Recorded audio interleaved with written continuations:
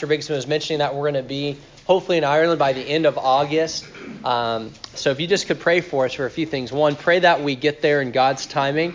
We reached our full support after about 15 months of traveling on deputation, so we're really thankful for God's grace in that regard. But we don't want to get there any sooner or any later than he wants us there, okay? And so there's several things that have to happen. One, we have to have Mulaney be healthy and come in June, and just the doctors to give us clearance there. And then also just the visa. Something I didn't mention in the other service is the Republic of Ireland for many years, for almost 10 years, it was really hard to get into. In fact, when I let people know in the Republic that, hey, we're coming, God's called us, I had a lot of well-meaning, good missionaries there. National pastors said, Josh, you can't come. You can't get a visa. It's not possible. But we believe that God called us. So we started deputation, and we asked churches to pray, because the effectual, fervent prayer of a righteous man, it does avail much. And early on in our deputation, we heard that there were some changes in the visa laws, and that made it possible, or it looks like we'll get our visa. So things look very favorable. We hired an Irish solicitor, which is a lawyer, to help immigration, to help us. And so just pray that we'll hear back soon about those visas. Sometimes that's one of the hardest parts about being a missionary, just getting the legal permission to get to the country and stay in the country for the long haul, for the long term. So just pray for us with those things. We're going to be working with a veteran missionary, Dan Canavan, in Dublin, the south side of the city, for a year. It could be longer, but we don't have a language to learn, just a different way of speaking. They speak English, we speak American, okay? And in fact, when I was on my survey trip, I didn't realize I was cursing my daughter out several times a day. I have a little nickname for my daughter. Some people call their daughters, pumpkin pie. I called her a sugar booger or a booger, and that's really bad apparently, okay? So don't say that when you're in Ireland. So anyways, we're excited to work with them, and then hopefully be able to launch a brand new church soon after that. Just learn the culture, learn the best way to reach them. But if you look at Proverbs 16 with me, I want to speak on this thought for the next few moments. How to be involved in missions. How to be involved in going, praying, and giving when you don't feel like it. There's many verses that we could have looked at today in church about missions, about our responsibility of being stewards of what God has given us. Stewards of our time, stewards of our talent, stewards of our treasure. We can look at a lot of verses regarding missions in the Bible. But there's some here where you've been in church for a while and you understand the verses about going. You understand Matthew 28, 18 through 20. You understand 1 Corinthians 8 and 9 chapters about grace giving. You understand about praying for laborers for the harvest field. And we could read about those. Others here, maybe you're kind of newer to knowing what missions are, but you're growing and you're excited to learn more about missions.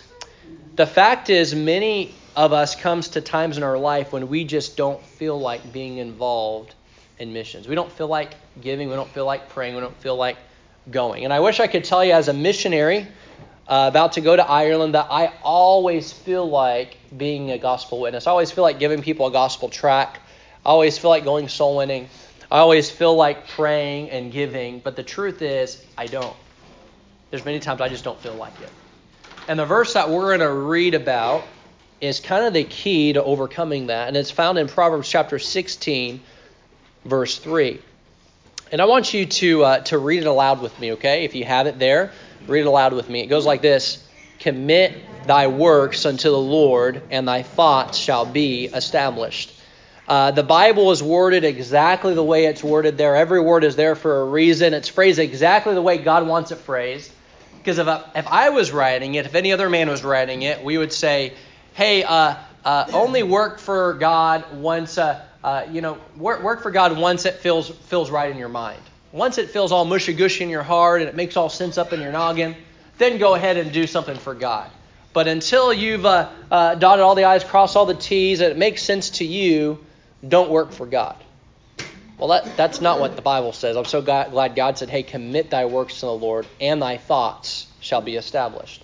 There's a kind of a parallel verse with this in Psalms.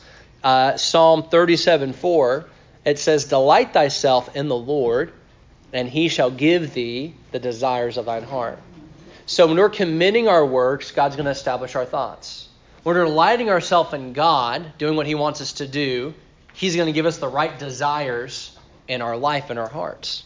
So as we think about this, commit, it means to give in trust, to put in the hands or the trust of another. Establish means to be firmly fixed, to be confirmed, to be set. So God's saying, hey, if you trust me with your works, if you trust me and you do what I'm commanding you to do, you're doing the clear things I've already told you to do, he says, hey, I'm going to establish, I'm going to fix, I'm going to affirm, I'm going to confirm your thoughts, your heart, your mind, your emotions in your life. Oftentimes when someone asks you to do something, they tell you to do something that you don't want to do, what's a common response that we'll tell them if we're trying to let them down easy? I'll pray about it. I'll pray about it. That's good. Yeah, I'll pray about it. It's so common. And take it to the Lord. I'll take it to the Lord. Yeah, let me pray about that. Or some of us will say, we're not even that spiritual. We'll say, I'll think about it. Every time as a child, I'd ask my parents to go on a sleepover, to do something with friends, go to the mall, do whatever. I want to go hang out with some buddies. My parents said, we'll think about it. It always meant no.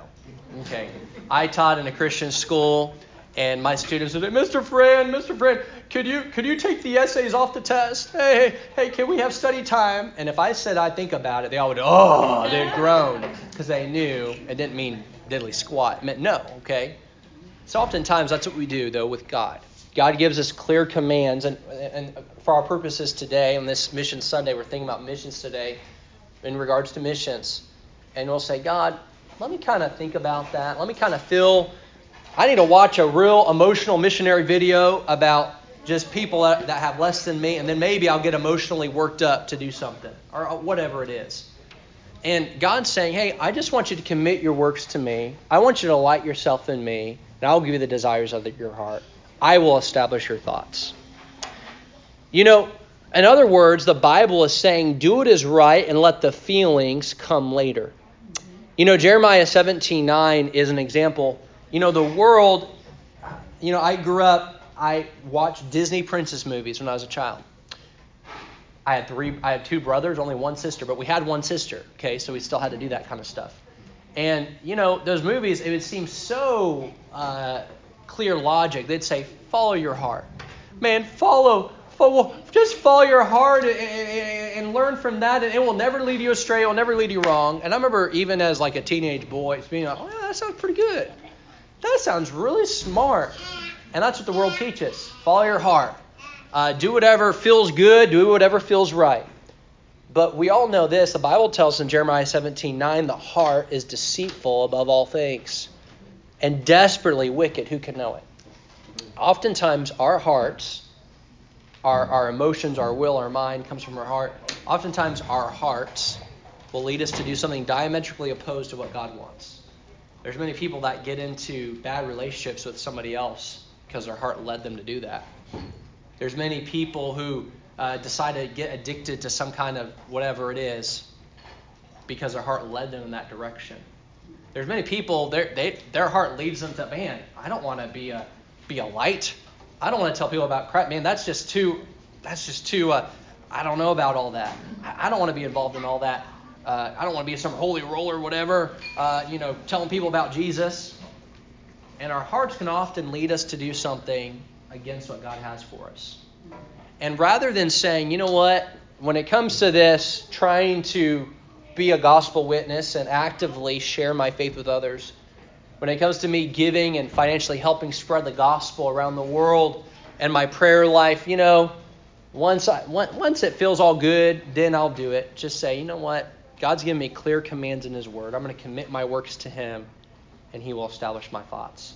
I'm going to delight myself in him, and he will give me the desires of my heart. The Bible's oftentimes written like a paradox. The way up is down. In James, humble yourselves in the sight of the Lord, and he shall lift thee up. And it's like this verse, it's like, so I'm supposed to do something. I'm supposed to obey God even when I don't have it all worked out in my head and in my heart. Yes. We see this example over and over again in Scripture. We mentioned this verse this morning in the worship service. Psalm 126, verse 5 tells us, they that sow in tears shall reap in joy. He that goeth forth and weepeth, bearing precious seed, shall doubtless come again with rejoicing, bringing his sheaves with him. In other words, it's saying, someone who's going out, they're weeping. They don't feel like sowing. It's difficult. The ground is tough. And they're trying to sow the seed. He said, even when they're not feeling like it, if they obey, they commit their works to the Lord, they're going to have joy at the end of that. God's going to give them the right desires. He's going to help them to have joy and rejoice in what God's commanded them to do. We could look at stewardship. In 2 Corinthians 8, the churches of Macedonia, the grace of God was bestowed on these impoverished churches in time of persecution, to where out of their deep poverty, they gave their liberality to help the church of Jerusalem.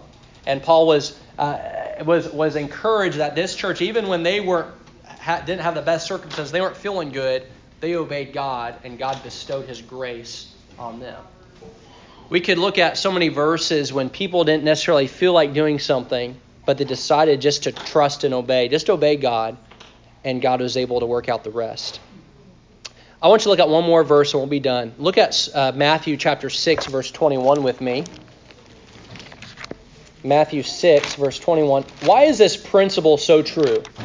If we commit our works, there's a lot of, because God said it, but beside that, God gives us some extra stuff to help us understand why this principle of, hey, if we just get involved sooner or later, whatever we get involved in, whatever we invest time in, we're going to end up having some feelings for it. And so if you look at Matthew chapter 6, verse 21, it tells us this. Well, verse 19 and 20, let's look at those as well. It says, lay not up for yourselves treasure upon earth, where moth and rust doth corrupt, where thieves break through and steal. But lay up for yourselves treasure in heaven, where neither moth nor rust doth corrupt, where thieves do not break through nor steal. For where your treasure is, there where your heart be also. Interesting verse there. Where your treasure is, there will your heart be also. Whatever you invest in, that's where you're going to be emotionally connected to, whatever you invest in. I could talk to some of you about the Kilkenny hurling team in the Gaelic games. I could tell you a little bit about that. And you guys might be polite. You might, okay, let's listen to the missionary talk about Ireland stuff. I don't really care, whatever. But you wouldn't be that passionate as I am. Why? You've never watched a game. You've not really been invested in that. You could talk about your favorite sports team in Virginia, and honestly, I'd just be like, okay, I wouldn't care, because I've never gone to a game. I've never watched them. I don't know anything about it. I'm not invested in it. There's some of you in here, you're probably very passionate about hunting or boating or hiking or some show on Netflix, whatever it is. You're passionate about something. Why? Because you've spent money, you've spent time, you've spent resources actively engaged in that. And so you care about it. Wherever your treasure is, you've invested something. There will your heart be also. I looked at the prayer cards on your wall, the missionaries that you guys support, you pray for, you give, and I recognized probably about 25% of them, probably about 1 in 4. I knew them a little bit in some way or another. The vast majority, I have no clue who they are. And something that it's not that I'm calloused, but honestly, I don't really go throughout my life thinking about the 75% I don't know about. I think a lot about the ones my church supports. Why? Because I pray for those missionaries. I give grace giving to our missions program at my sending church. I've talked to some of those missionaries as they come through my church, had meals with them. I've gotten to know some of them. And so I'm invested in them, so to speak. And all I'm trying to say is this, is when you decide not to obey clear commands in Scripture, in regards to anything, you can apply this in so many ways, but we're thinking about missions right now, then your heart's not going to be there because you never had any treasure there. I'm not saying that boating and hunting and hiking, all those things are all good. But can I tell you, we need to have some treasure and some spiritual things as well. And when we commit our works, we commit our time, we commit our resources to what is important to God, God's going to establish our thoughts. When we delight ourselves in the things that matter to God, God's going to give us the desires of our heart. Because for where your treasure is, there will your heart be also. And I just want to close with this last quote, and we'll be done. As we think about how to be involved in missions when you don't feel like it. Some of you may have heard of a missionary named Bob Hughes. You know, the Philippines was a major theater in World War II. And right after World War II, a lot of missionaries went to the Philippines. Many, many missionaries went. And today, people say that the Philippines sends out more missionaries around the world than the United States does. I believe that. When I grew up in Sri Lanka, there were 2 Filipino families that were missionaries there. And it's just remarkable. And Bob Hughes is one of the pioneers, one of the first ones to go to the Philippines. And Bob Hughes, he started dozens of churches, Christian schools, Bible colleges, orphanages, all these things. Great missionary. And someone asked Bob Hughes, Bob, how do I know I'm supposed to be involved in missions? And Bob said this: why wait for a voice when you have a verse? Why wait for a call when you have a command? Go out on the limb. That is where the fruit is at. And I just want to challenge you, Crossroads Baptist Church, we have clear verses. We have clear commands in Scripture of our responsibility to the Great Commission, to this world, that God's saying, hey, I just want you to commit your works to me, and I'm going to establish your thoughts. I want you to delight yourself in me, and I will give you the desires of your heart. We all have a part in missions that God has for us if we're just willing to say, God, I'm going to obey your clear commands, and I'm going to trust you with the rest. I'm going to pray, and I'm just going to ask Pastor to close us however God would lead him. Heavenly Father, thank you again for the time we've had together.